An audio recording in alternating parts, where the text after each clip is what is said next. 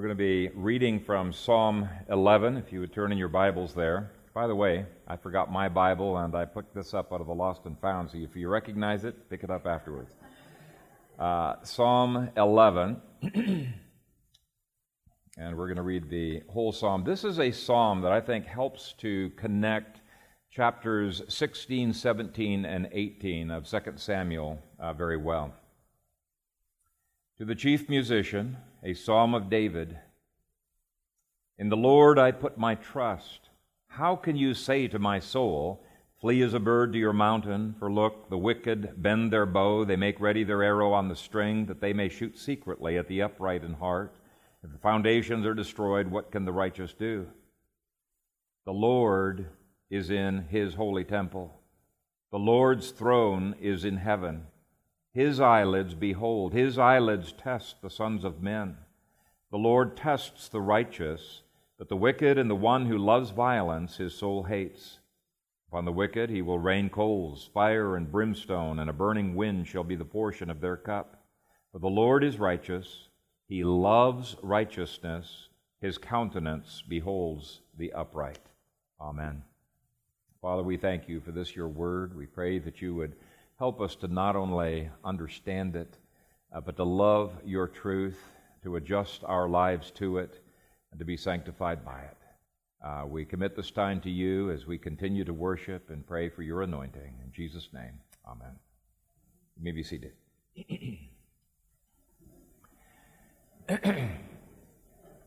I've titled today's sermon, Escaping from Escapism, an Apparent Contradiction, in order to highlight a tension that some people have felt between 2 Samuel chapter 16, where David is the one who initiates a flight from Jerusalem, and Psalm 11, where David is resisting the efforts of others to get him to flee. So escapism seems to be contradictory, just like Psalm 11 and 2 Samuel 16 seem to be in contradiction with each other. Now, I hope by the end of the sermon you'll see there's absolutely no contradiction whatsoever. There's a difference between a tactical retreat and escapism, and various types of diversions. We're hopefully in the process, we're going to be examining something I've not really examined before, and that is what is the balance between being a diligent person in terms of responsibilities and engaging in diversions. There are some people who resist involvement in any games or any entertainment or movies or other kinds of diversion. They say that it is escapism. Now, they're using the term escapism kind of loosely because there is a sense in which those things can be a diversion or an escape from the stresses of life. But is that really any different than David when he was feeling overwhelmed, running to the Lord through music? Or Jesus telling his disciples to come aside by themselves for a while in the desert and to refresh themselves. They were taking a break, but even though it was an escape from something temporarily, I am not defining it as escapism, though some people do. If you take a look in your outlines, you will see three definitions of escapism from the dictionary. The first one I found is avoiding reality through diversions. Second definition, refusal to embrace responsibility through such diversions. In other words, you've got homework that you need to do, or you've got other responsibilities, but rather than doing that, you watch TV all day, or you play games all day, but the emphasis there is on irresponsibility. Or the third definition, a refusal to recognize danger and naively hoping for the best. That's another kind of escapism. You can see a picture in there of two ostriches with their head in the sand. That's not going to help the ostriches at all escape from the lion. It'll actually make matters worse. So the three definitions: avoiding reality through diversions, refusal to embrace responsibility through diversion, or refusal to recognize danger and naively hope for the best.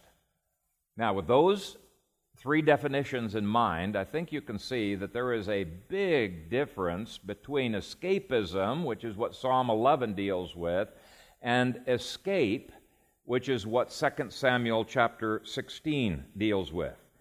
Tactical retreat is not escapism. Resting your mind and your body for a period of time is not escapism. Okay, relaxing with music over a cigar is not escapism. Okay? Spending an hour in prayer to regain composure is not escapism. And I debated. I'm always debating which Psalms do I include, because we've skipped over a lot of Psalms. And do I skip over all 17 Psalms that were written in this period between 2 Samuel 16 and 2 Samuel 18?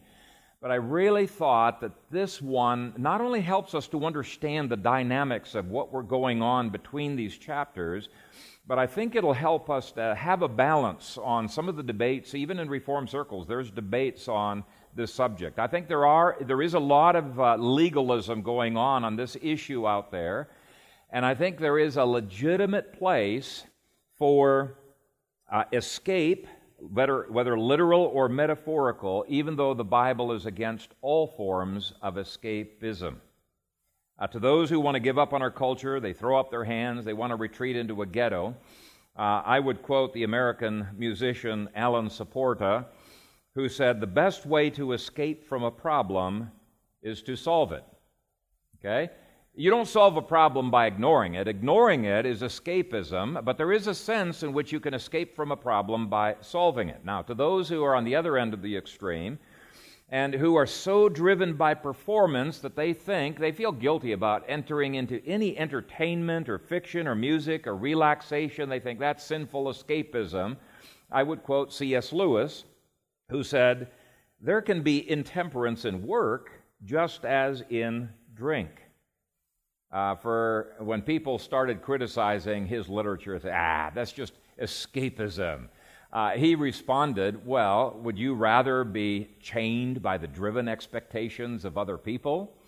And he was trying to press them in their workaholism and their drivenness and duty to realize that there really is a place to escape from those kinds of things. I think there are some people who are so driven by duty that if they had been there in the first century when Jesus told his disciples to come aside by yourselves into the wilderness, spend some time all alone, they would have felt guilty. I mean, you're not doing anything useful in that desert except for to rest, which of course is very useful, right?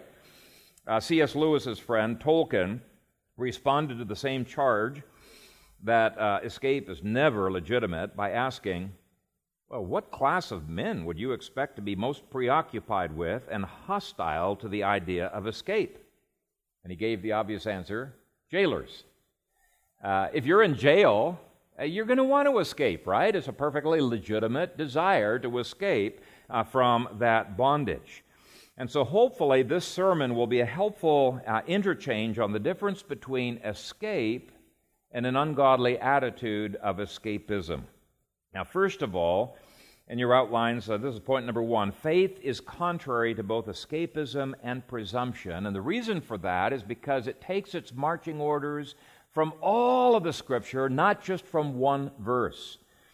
Okay, here he says in verse 1, "In the Lord I put my trust." It's a holistic trust in God and everything that he stands for, not just one little verse that's taken out of context. And that phrase there is the underlying theme throughout this psalm. How can you say, "Flee as a bird to your mountain," when I've put my trust in the Lord? But on the other hand, faith is also contrary to presumption. In 2 Samuel 16 through 18, David avoided both of those extremes. And I think this psalm beautifully lays the groundwork for what we're going to be looking at in the future. He immediately left Jerusalem because he knew if he stayed holed up in that city, he would endanger the lives of everyone in that city. It's extremely unlikely that he would have won the victory from that city because Absalom could have just starved them out. It would have been presumption for him to stay there. And so David sought to find a place to battle that would be far away from the population where there would not be as much collateral damage. He was thinking of the best strategic ways to win. And I think in this he stands as a caution to people nowadays who act like they've got faith, when in reality it's presumption. And I think a great illustration of this was the children's crusades of 1212, I think it was 1212 AD, where there was a guy by the name of Nicholas, very articulate young man, who led 30,000 children on a crusade to the Middle East, to liberate the Holy Land. And in going out there, he thought, if we just trust the Lord, that the Lord is going to win the battles, but they did not take any of the precautions that needed to be taken. They had a great goal. Part of their goal was to win the Islamic hordes, and then they said the battles against the jihadists would be won. But these guys hadn't thought through how to get to the Middle East in one piece. Absolutely no logistics. And they hadn't thought through what they were going to do once they got there. So it really was not faith, it was presumption. And a lot of these people were actually captured and sold into slavery. It was really a tragic story, a lot of these young boys. But one of the things, Nicholas thought that God was going to part the sea for them, and they'd just be able to walk over, and when they got there and nothing happened, I tell you, it was a mess. But I think that's a great illustration of the difference between presumption and faith. No biblical strategy involved, but genuine faith takes the whole Scripture into its scope, including the means toward the end, not just the end goal that we have in mind. A true faith will work, practice, plan, strategize, regroup, and as Jesus said in Luke chapter 14, it's going to look at all of the logistics involved of analyzing, should we go to war with this army or are we going to lose? Should we build this tower or do we need to save up more? Because you don't want to build a tower and not finish. And so Jesus said, faith takes logistics even into consideration. One time we had a person who came by our house and he wanted a meal to eat, and he claimed that God had called him to travel to California and to minister in California. I said, well, that's great. And I asked him if he had any savings, if he had started with any savings on his trip to go there. And he said, no, we're just trusting the Lord to provide as we go along, but we needed some food now. And I asked him, well, while you're here in Omaha, do you have any plans on working to save up money for your next leg of the trip? No, not really. I asked him if he had any plans on what to do when he's sometimes sleeping outdoors to protect himself from thugs. He had no plans on that. I asked him, do you have any plans on what city you're going to or how you're going to get there? No. And I asked him, well, do you want to have a job to earn up money for your next leg of the trip? I was planning to give him an outrageous salary if he was willing to work. And he said, no, not really. I just want to trust the Lord. Well, that is not trust. That is airy-headed presumption, okay? It is not in any way what the Bible describes. In fact, it's quite contrary to the Bible. Faith follows all God's instructions, including His instructions on diligence, such as, if a man will not work, neither shall he eat. And it takes into consideration God's cautions on taking precautions, many passages. Watch out, be on guard, things like that. It looks at logistics, anticipating particular problems, hiding yourself. Okay, so faith avoids presumption. But faith also avoids escapism. Now, escapism would look at a problem like what David was facing in 2 Samuel 16 through 18, and it would say, that is so outrageously hopeless, we're just going to give up. It might have been tempting for David to just give up and say, I'm not going to try to be king anymore because the odds of my success here are almost nil. But instead of that, what faith does is it anticipates, it does not seek to minimize problems. In fact, let me read you a verse from 1 John 5, verse 4.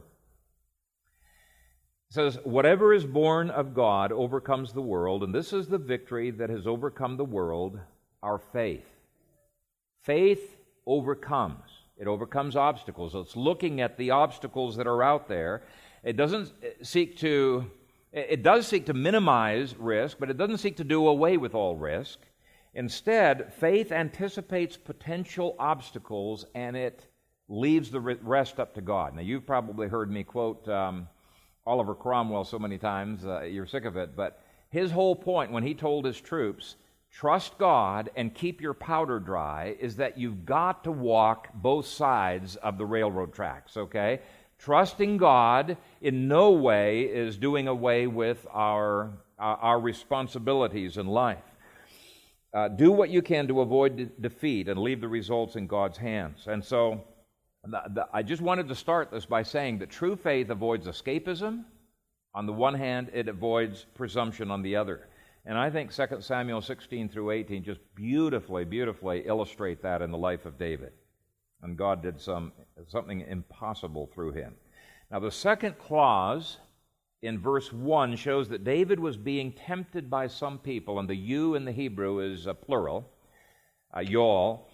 So he's been being tempted by some people to flee from Israel, to flee from his calling, to flee from his responsibilities. He's basically encouraged, go into exile by yourself for the good of the people. Okay, it's better for you to just go, because otherwise there's going to be a lot of people dying. And David resisted that. David said, how can you say to my soul, flee as a bird to your mountain? And notice he says, your mountain, not our mountain. For our good, you need to go away from this place. You need to hide and retire. And commentators point out that your mountain is in opposition to the phrase, in the Lord I put my trust. So it's a humanistic mountain. It's not a mountain that God has ordained. And David, in effect, says, no, I'm not going to be trusting my own mountain. I'm going to be trusting in the Lord. To flee Israel at this point would be to abandon his calling and would show actually a lack of trust in God. And God had not yet released David from his calling, so he could not abandon his post and still claim that he was trusting God. Now, even though later it makes him feel extremely bad that he's fighting against Absalom, and you can see that especially it is to a fault, in 2 Samuel chapter 18, very protective of Absalom. But when it comes to his calling, he fights, even though it makes him feel bad, because he knows his calling demands it. Here's John Calvin's comments on this passage. He said, to follow their advice would have doomed him to remain forever in a state of exile from his native country. This verse teaches us that however much the world may hate and persecute us, we ought nevertheless to continue steadfast at our post. And that however much and however long we may be harassed, we ought always to continue firm and unwavering in the faith of our having the call of God. And that's the key issue. What is God's call upon David's life at this point, and is he going to abandon that calling? Calvin was very tempted to abandon his calling. It was absolutely miserable living in Geneva. Oh, people persecuted him unbelievably there, and he could think of nothing better, and he said so a number of times, than to go to a different city where nobody knew him, where he could be holed up and be a scholar the rest of his life and write. He didn't like his calling in Geneva, but based on this verse, Calvin said, I cannot abandon my calling. I cannot engage in escapism. Now, there were a couple of tactical retreats that he didn't have a choice about, but he never abandoned his calling. And so these men are encouraging David to give up on his calling to be a king and to go into exile as the second best thing. But he refuses. In fact, the very fact that he takes his 600 men with him shows he's planning to fight. It shows that he is unwilling to do anything. He is leaving Jerusalem, but he's not leaving his calling. Once he's consolidated his forces, he's gained some time, what he's going to do is he's going to use all in his power to continue in his calling as a king, no matter how dangerous or uncomfortable that may be. And so again, you can see the difference between tactical retreat and escapism. He refuses to give up on his call. What about you? Have you ever felt so overwhelmed that you wanted to permanently abandon your responsibilities? And there are many different forms of escapism. Quitting your job can sometimes be escapism. It's not a tactical retreat, it's escapism. Sometimes divorce can be escapism as well, an attempt to walk away from a problem rather than solving it. Drugs can be a form of escapism. Can't handle the world, so you blot out the world. Okay? Whoever these men are, Calvin actually thinks they're enemies. Some people think they were his friends who are saying, oh yeah, I can perfectly understand if you abandon your calling here. And actually some people think that this psalm belongs in the flight from Saul, but I agree with those commentators. There are some indicators this absolutely has to belong during the time of his flight from Absalom. He's a king already. But anyway, whoever these people are, they give David 3 persuasive reasons as to why it's okay. It's okay for him to give up on his calling. And you will find people, plenty of people, who will encourage you that it's okay to engage in escapism. Quite okay. If you're wanting reasons and excuses for irresponsibility, you'll find plenty of people to agree with you on that. Now, I should point out that the quotation marks are not in the original Hebrew, and so it's really a matter of interpretation rather than just translation as to where you put these quotation marks. And I agree with the versions that are listed in your outline that put all the rest of verse 1, verse 2, and verse 3 as what these people are saying to David, what David is disagreeing with. Okay? So I've erased the end mark quotation after your mountain, and I've put it at the end of verse 3. So, first reason that these guys gave as to why it's okay to engage in escapism is they're getting shot at. And it looks like the wicked have the upper hand. Verse 2 begins, "For look, the wicked bend their bow. They make ready their arrow on the string." Isn't that the primary reason for escapism? We're getting shot at.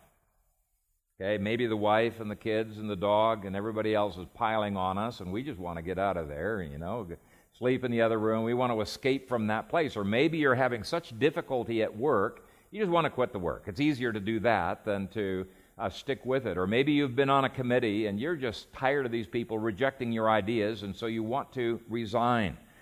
One of the principal reasons for escapism in life is it's painful. We're getting shot at. We're tired of people criticizing us. No one's willing to get shot at unless they are moved by the kinds of things that moved the heart of David, and especially if it looks like the enemy is winning. But God has called us not to leave our post, not to leave our calling simply because we're getting beat up. A tactical retreat, yeah, that can be okay during some circumstances. We'll maybe get some illustrations of that. But as long as you're not abandoning your responsibilities that God has called you to. The second reason for giving it all up is that opposition seems to be everywhere. We don't even know who our opponents are. We don't know who we can trust. Verse 2 again, that they may shoot secretly at the upright in heart. Now the Hebrew says literally that they may shoot at us in the dark. Okay, it's like you're getting shot, but you can't see who's shooting you. You don't know who it is that is opposing you. David had no idea who all of the enemies were. He found out after the fact that it was Absalom and Ahithophel, but he didn't know that till after he had fled. But it's even, point 1 really deals with fear. That's one of the big reasons why people escape. Point 2 is confusion. You got fear compounded with confusion. It's very easy. And David, it talks about being in secret here. David had no idea up until it was announced to him that Absalom was taking over the kingdom, that it was Absalom who had been doing all of this undermining, and Ahithophel. They had been secretly undermining, sabotaging his efforts, and yet pretending to his face to be very loyal to him. And so it was very confusing. David is saying, I love my son. I trusted my son. I had no idea that he was behind this. And some of you have experienced that as well. And it can lead easily to bailing out if we're not prepared. Okay, the third reason that these guys give as to why it's quite okay for David to give it all up at this point is that law and order seem to be destroyed. Verse 3, If the foundations are destroyed, what can the righteous do? One translation has it, if law and order is destroyed, what can the righteous do? Now, the implication is, if you don't have the power of the state to back you up, you're powerless, you're hopeless. It's really a false presupposition, and unfortunately, some people take this attitude that hopelessness is biblical because of this quote here, because they don't see this is what the enemy is saying, and David's rejecting these ideas. They say, oh, if the foundations are destroyed, what can the righteous do? I'm not even going to try. No, that's the exact opposite of what the psalm is trying to tell you to do. Some people fear that without the media on our side, we're doomed. Without judges on our side, we can't win the battle against the GLBTQ cause and other humanistic causes. But is that true? Are we really powerless? Even if the foundations have been completely destroyed, it does not change the fact that Jesus Christ has been given all authority and power in heaven and on earth. It does not change the fact that Acts 1:8 says that the Holy Spirit has given that power to the church to enable us to take the Great Commission. It does not change the fact that He has promised, I will build my church and the gates of hell will not prevail against it. Okay? To give up simply because the foundations of our society have been destroyed is to walk by sight and not by faith. When Christ gave the Great Commission, the foundations of every society, including Israel, had been destroyed. That's utterly irrelevant to the man of faith.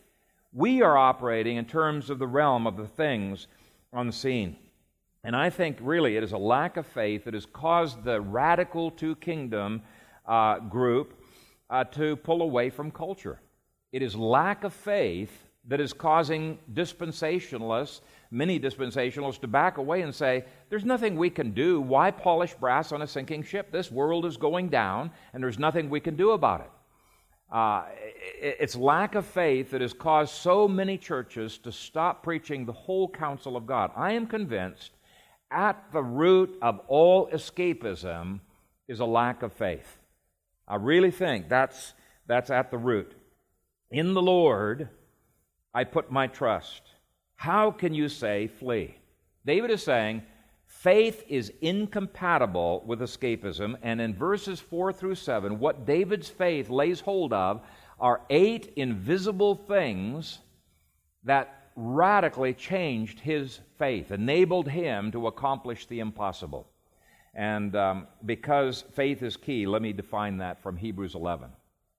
Hebrews 11 says that faith is the substance of things hoped for, the evidence of things not seen. Not seen. With his physical eyes, David could not see one of these 8 things we're going to be looking at in verses 4 through 7. And it could have led him to give up. If we can't see it, then it doesn't exist, right? And the answer is wrong. Faith never deals with the seen. Faith deals with things not seen. And that's so important for us to grasp. Let me read Hebrews 11, verse 1 again, but this time from a different version. Now, faith is the title deed of things hoped for, the court evidence of things not seen. And that in court, you haven't been at the scene of the crime. You're basing your entire verdict in court upon evidence of things not seen. Same with title deed. Just imagine a businessman in New York who wants to establish a mall, a shopping mall here in Omaha. He may never have visited Omaha at all, but he gets reports and he gets financial statements and other things that convince him that this would be a good investment. Now, he does not dare put any of his $15 million that he's planning to invest into that property until he gets a title deed, because everything could fall through. But once he gets the paperwork for that title deed in his hand, even without ever visiting Omaha, he can send money, he can hire contractors, he can build that whole mall and get it started. Why? Because that title deed is an assurance this belongs to him. Okay, so that's the kind of illustration that lies behind Hebrews 11, verse 1.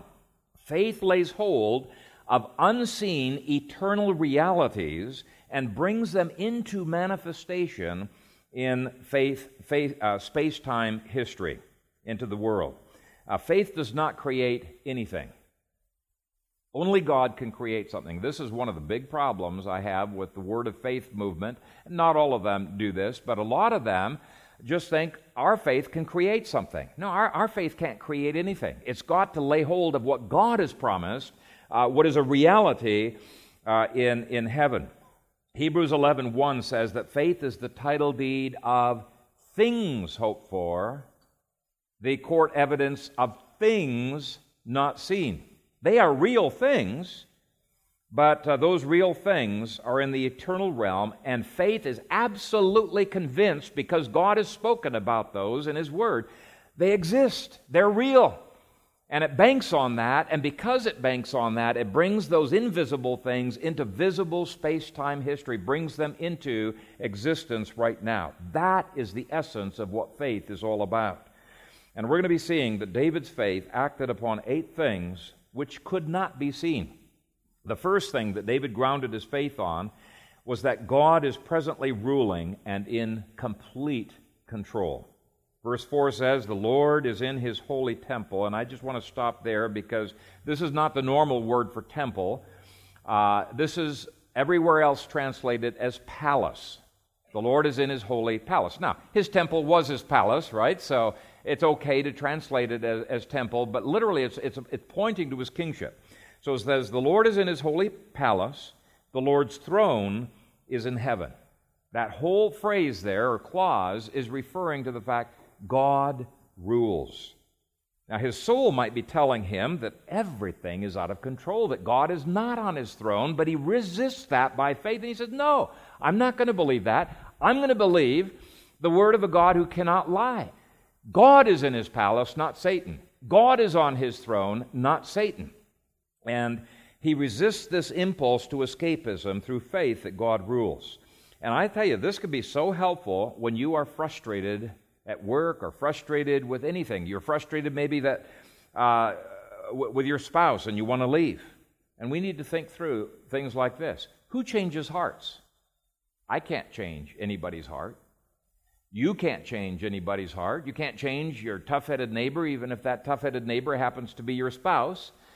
We need to get used to realizing God alone can change hearts. He is alone the one who can change politics, who can change the situation that we feel absolutely chained in and that we want to escape from.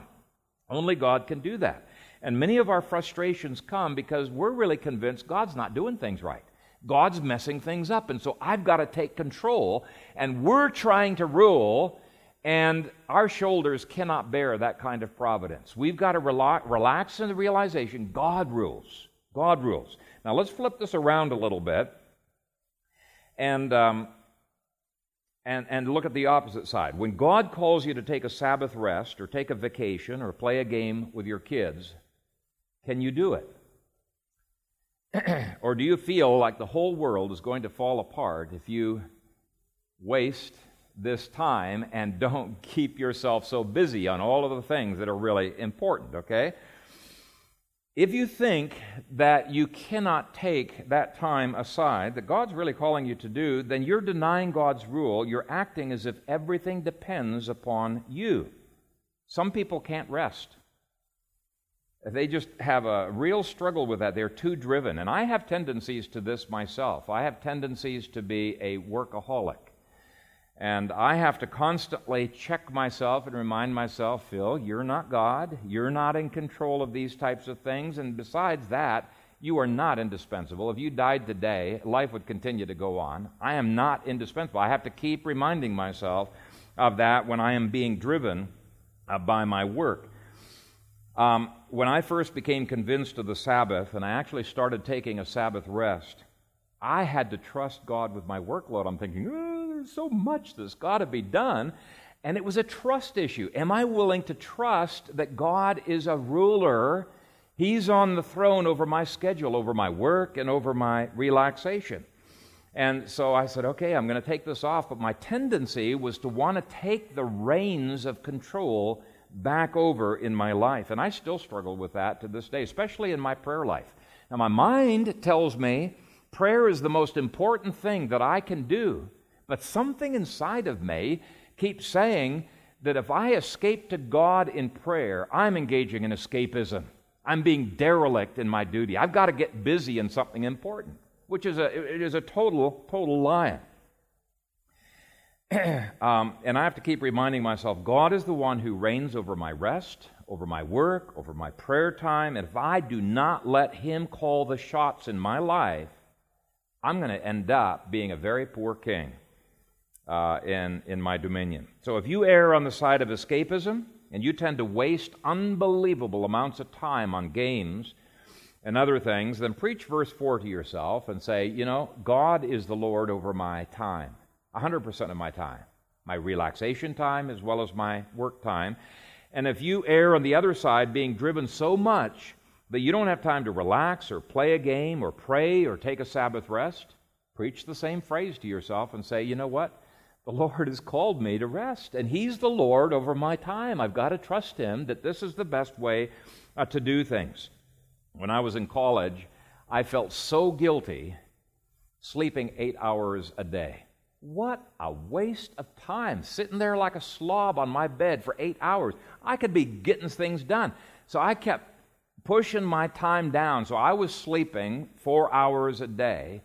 It was about 2 years, and I won't tell you the whole 9 yards of how the Lord convinced me I was trying to play God and being an idiot, but when I finally came to the realization that I really needed to sleep because God commands me, it is not good for a man to stay up late and to rise up early, for so He gives His beloved sleep. And I said, okay, Lord, I submit to You. I'm going to get my sleep. And I started getting 8 hours of sleep.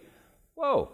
Lo and behold, I actually got more done in my schedule than when I was taking more hours for work because I was rested, I was refreshed, my mind was working far, far better. But once I trusted God and I lived by faith, He began to prosper what I was doing. So that's really the point that I'm trying to get across there. Now, he next reminds himself that God knows all about what is going on. His eyelids behold, His eyelids test the sons of men. Rather than panicking, David went to the source of all wisdom, to God, to find out what in the world he should be doing. And we have access to exactly the same wisdom that he got. If you want to flip over with me to James chapter 1. Ray told me I need to really be slower about the scriptures that I go to, so I'll be a little bit slower here. James chapter 1. This is a wonderful, wonderful promise from God. James 1 and verse 5.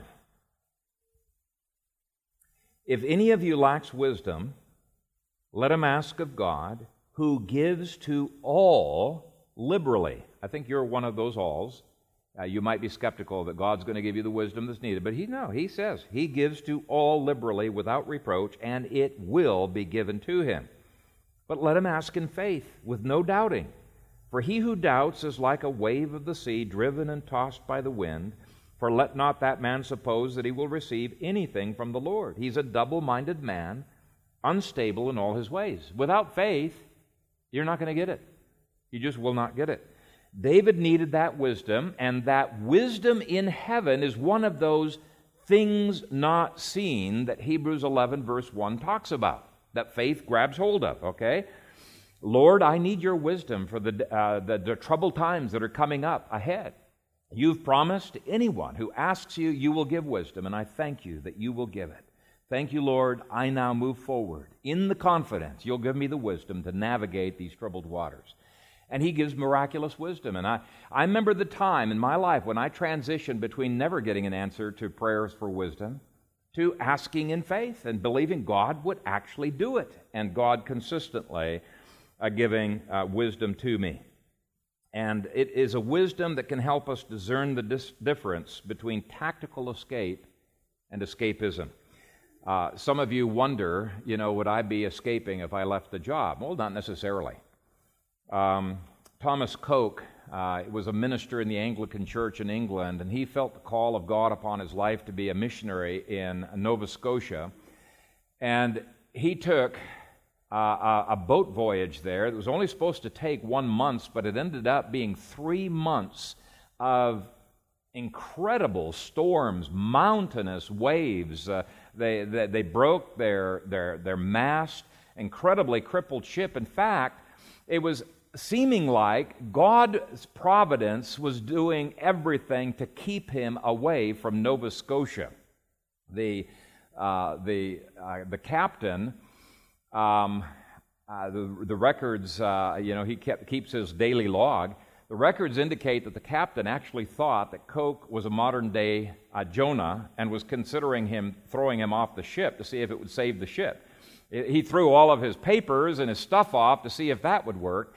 But Coke finally decided, maybe I should pray to the Lord for wisdom on what he wants me to do. And he said, Lord, I know you've called me to missions. I've assumed I'm supposed to go to Nova Scotia. Is that where you want me to go? And instantly, the Lord gave him a peace. He was to go to Antigua, which is actually where he got blown off course. They hobbled into, can a ship hobble? I'm not sure. They kind of hobbled into a port in Antigua, and there were some amazing providences that happened in Antigua immediately, getting him connected. Now, his escape from Nova Scotia may have seemed like escapism, but it wasn't. He was still following God's call upon his life perfectly, and God had orchestrated things in Antigua so that the moment he got there, his ministry was incredibly blessed. By the time he died, 17,000 people came to Christ. So I'm saying, you go to the God of wisdom who can guide you into deeper and deeper into your calling, and it'll help you to distinguish, am I really engaged in escapism, or is this a tactical retreat into a different area?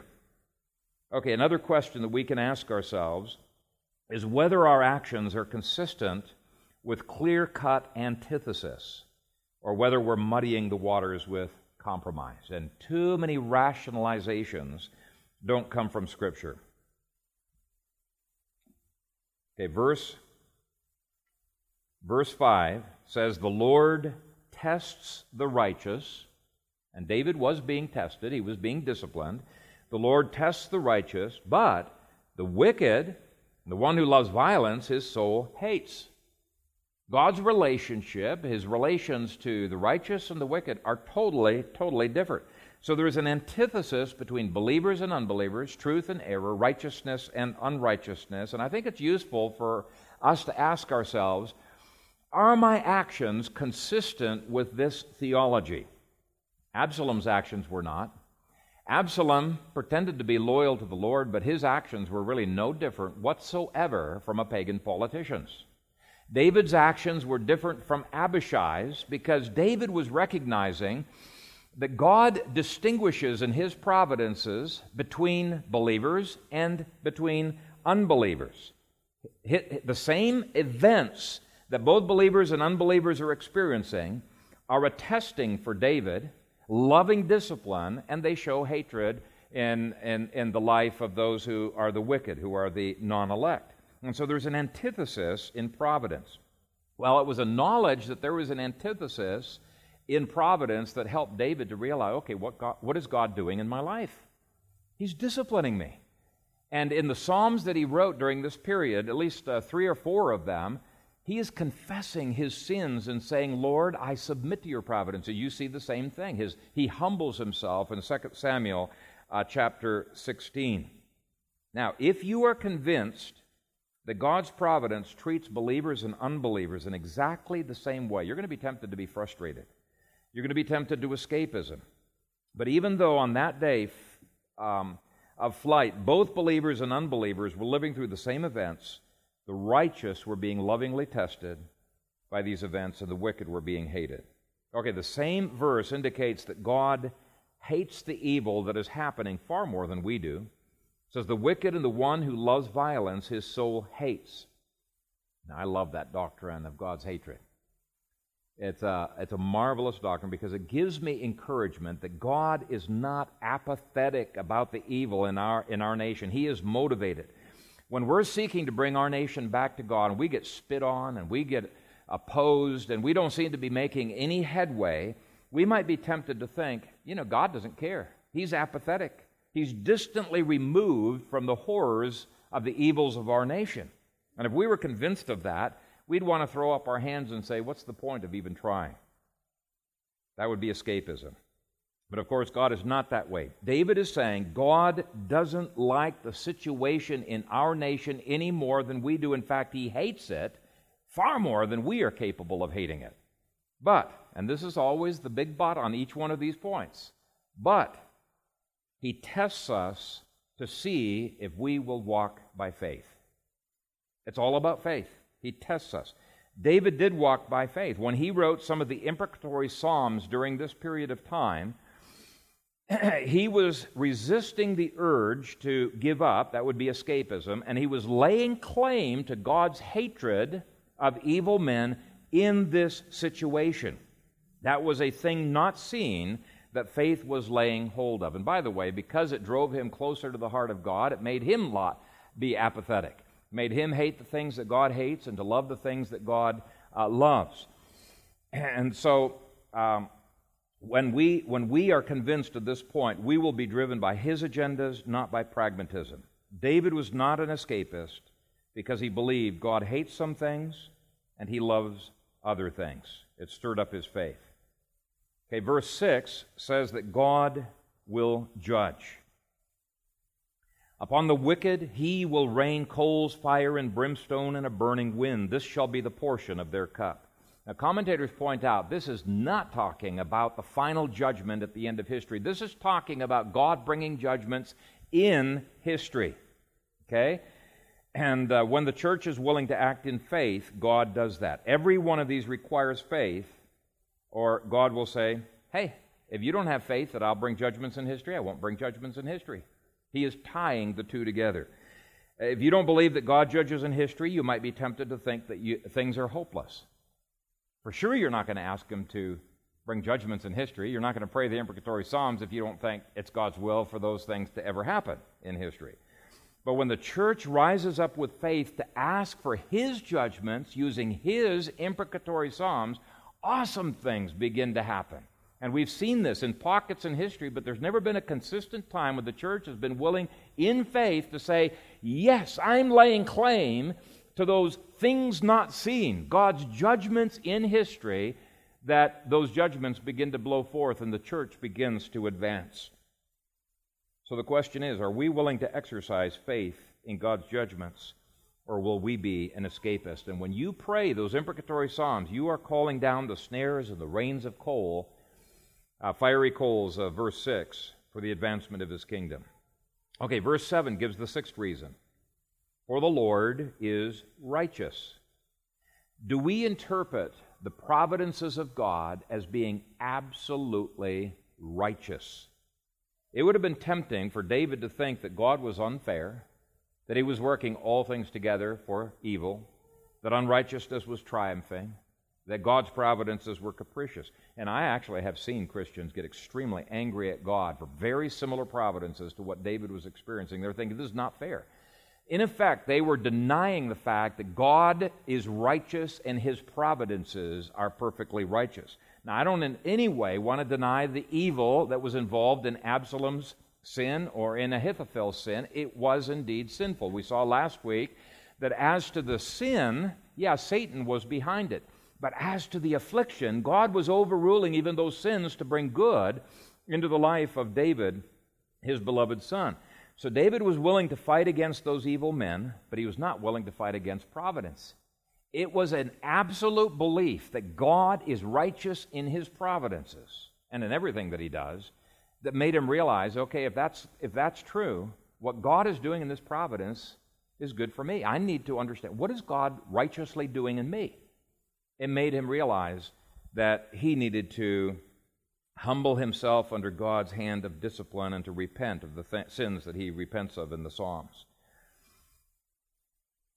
It also enabled him to not be apathetic about the evil in Absalom, but to fight against it. But thinking that providence is arbitrary, irrational, unrighteous, that's what makes us give up.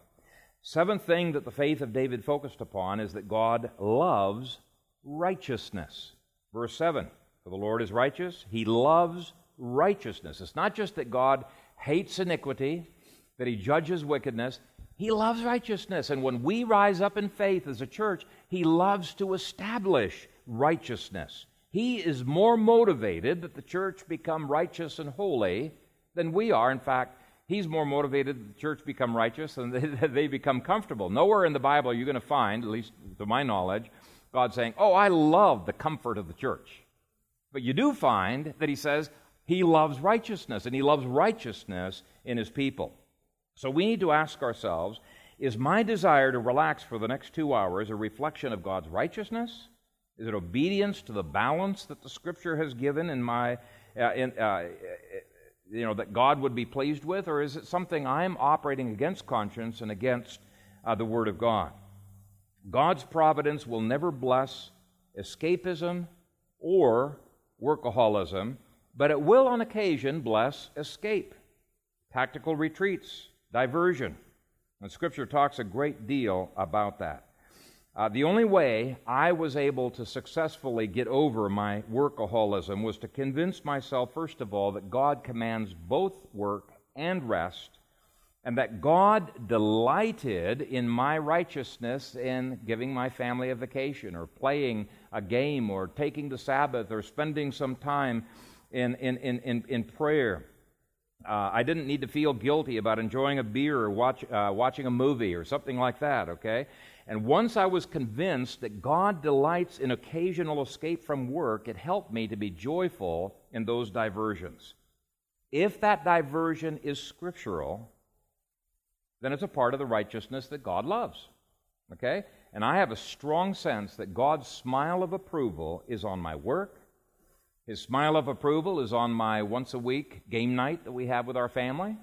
It's on my Sabbath observance. And I tell you, it is so liberating to know that God loves what you are doing, including playing games. Now, most of you probably don't have any guilt over that like I did. But gaming, wow, I just felt guilty. I don't anymore. I think God loves what I'm doing. The last thing that David's faith focused upon was that God was looking out for him. And I love this phrase. Verse 7 ends, his countenance beholds the upright. Now, the word picture that you should be seeing there is God looking on with a smile on his face. And it's more than that, but he's looking out for your best interests. He cares about your tiredness. And I want you to think about the way that Christ treated the tiredness of his disciples in Mark 6, verse 31, when he said, "Come aside by yourselves to a deserted place and rest a while, for there were many coming and going, and they did not even have time to eat." In other words, he was looking out for his disciples. He sees that they're tired. And this, too, helps us avoid the extremes of being too driven or being escapist. I developed a very distorted view or picture of God during my first year of Bible school, and I went way overboard on fasting and denying myself any pleasures. I actually would feel guilty eating a piece of fruit instead of giving it away. I would feel guilty about going to a movie. I just didn't do it. I couldn't do it. I thought that the will of God, if I had two choices before me, the will of God was automatically the most miserable choice. I mean, it's just God, it's almost an attitude. God doesn't want us to have fun. That's not holy. And that is so unscriptural. What does the Scripture say? And John Piper is great on his books on this. God delights in delighting his people. He really does. He really does. Let me shift gears. Let me apply this in a different area. When I have counseled people, one of my theme verses is 1 Corinthians 10, verses 12 through 13, that basically promises that God, in his providence, never puts us into a box where we are forced to sin. Never puts us in a box. Let me read that. 1 Corinthians 10, 12 through 13. Therefore, let him who thinks he stands take heed lest he fall. So he's saying you do need to be on guard. But the next verse says, no temptation has overtaken you except such as is common to man. But God is faithful, who will not allow you to be tempted beyond what you are able, but with the temptation will also make the way of escape, there's that word escape, that you may be able to bear it. That verse is saying that God makes the way of escape so that you do not have to engage in escapism. That's exactly what it's saying. God makes a way of escape so that you can bear up under the trials, so you don't have to give in to escapism via irresponsibility. Reader's Digest gave a story of Pastor Jeff Strite before he was a pastor. He worked as a rural Oklahoma meter reader, and they were not allowed to do averages or guesstimates. They always had to read the actual meter. But there was one property none of the meter readers were willing to read, and it became quite the point of discussion, quite a problem. There was a new guy that was coming on, and Jeff Strite said his first task was that route, and he had to go to that property. What was wrong with that property? Well, there was a vicious guard dog there with an extremely long chain. It had rule over the whole backyard and over the whole driveway, and so it would chase people down anytime they tried to get into the backyard to take a reading. Well, this guy, he went through his whole route. He brought back the reading, no problem. The supervisor brought him in the next day and said, how did you get past the guard dog? He said, oh, boss, that was easy. I just parked on his chain. Dog couldn't move anywhere, okay? So there was a situation, rather than focusing on the problem and giving up, he focused on the escape from the problem and avoided escapism. Can you see that? There is a difference. As that American musician said, the best way to escape from a problem is to solve it. And that's why I've summed things up in point C by saying, thus, this psalm says that total faith in God's Word is the cure for escapism and the remedy for society's ills. Faith in God, God's cure, is God's cure for escapism. Not faith in Christianity, not faith in an individual, faith in any given... It's faith in God Himself. Now, this is not part of the text, but I think I've got a couple of minutes. I do want to end with the assurance that God has not called us to fight in some kind of a spiritual Vietnam or a spiritual Korea where they had no intention of winning, they were just holding the line. That was one of the most demoralizing aspects of both of those wars, is that there was no goal to win. In fact, a lot of the soldiers were not even allowed to fire till they were fired upon at certain intervals.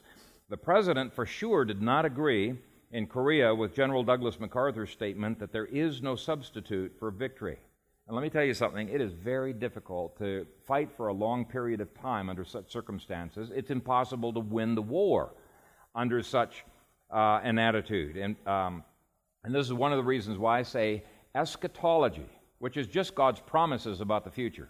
Okay? Eschatology is so important in our spiritual battles. It gives us the knowledge of the unseen victories that we can lay claim to. Paul told Timothy to fight the good fight. Let me ask you, what is a good fight? It's one you win, right? I've never been in a fight I considered good that I've lost, right? A good fight is a fight you win, and the Bible calls us to win the battle rather than simply holding some imaginary line like they did in Vietnam or Korea. And there are too many people who are holding the line on sin rather than conquering sin. They don't think that they have the authority, and they don't think that they have the power to fly over the spiritual border and bomb the spiritual China. Okay, we're speaking figuratively here, and go after the root source of the problem. In fact, there are teachers out there, Christian teachers, who say to their congregations exactly the same thing that the president said to General Douglas MacArthur, that you don't have authority to win. You can't win against sin. It's impossible to win against sin. Well, that's an incredibly demoralizing statement, and it's simply not true. They have no faith that the war against sin can be won. The fact of the matter is, when it comes to sin, God calls us to be overcomers. You know, in the book of 1 John, read through it, usually it says fathers, he blesses the fathers because they have overcome, okay, the wicked one. But there's one place where it talks about little children have overcome. It's possible, even for little children, to be taught how to overcome individual sins that they're struggling with. Now, will we always have vestiges of sin in our being? Yes, we will, until glory. But systematically, we're overcoming one after another. We're advancing. We're not holding some imaginary line. Now, there are times for tactical retreat.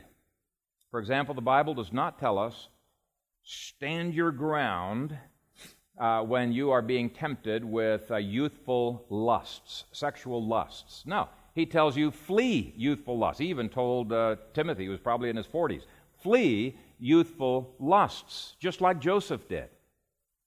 Joseph was not engaging in escapism when he fled from Potiphar's wife, any more than David was engaging in escapism when he fled from Jerusalem. Both of them knew if they stayed there, they would lose the battle. They would lose. Okay?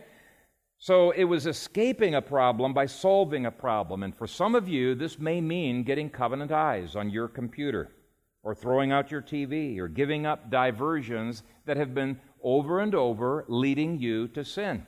Now, for others, it may be something different. I'm not making a rule for everybody, but what I'm saying is if it takes a tactical retreat to win the battle against sin, do it.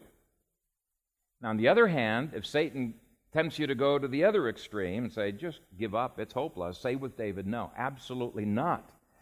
In the Lord I have put my trust. How can you call me to escapism? May that be the response of each one here. Amen. Father, we thank you for your word. We love you, that you have given to us all things that pertain to life and godliness, that you have promised the Holy Spirit and all of his power to overcome, that you have given us faith. And as 1 John says, this is the victory that overcomes the world, even our faith. Help us to live by faith, Lord, and not by sight. Help us to gain victory after victory. And even during those times when we have fallen, we have been bombed, we have been shot at, and we have failed in our responses, help us to get right back up again. And even though we've lost a battle, to be determined to win the war. Encourage these people, Father, with their sometimes tactical retreats, to never go all the way into escapism, but to fight the good fight, to follow through on the commitments they have made to you, and to never give up the calling you have placed upon their lives. Strengthen them with the power of the Holy Spirit and enable them to tap into those things unseen in the heavenlies and to bring them into space-time, historical reality in this world. Father, we thank you for your promise in Ephesians 1 that you have blessed us with every spiritual blessing in the heavenly places in Christ. We can't see those things, but by faith we believe them. And whether they're financial or whether they're relational, whatever the things might be that seem so impossible to us, help us, Father, by faith, to lay claim to those things not seen and to keep pressing and pressing and pressing forward into the upward calling that you have given to us in Christ Jesus. And it's in his name that we pray. Amen. Well, let's go ahead and stand and hopefully sing Psalm 11 with new eyes.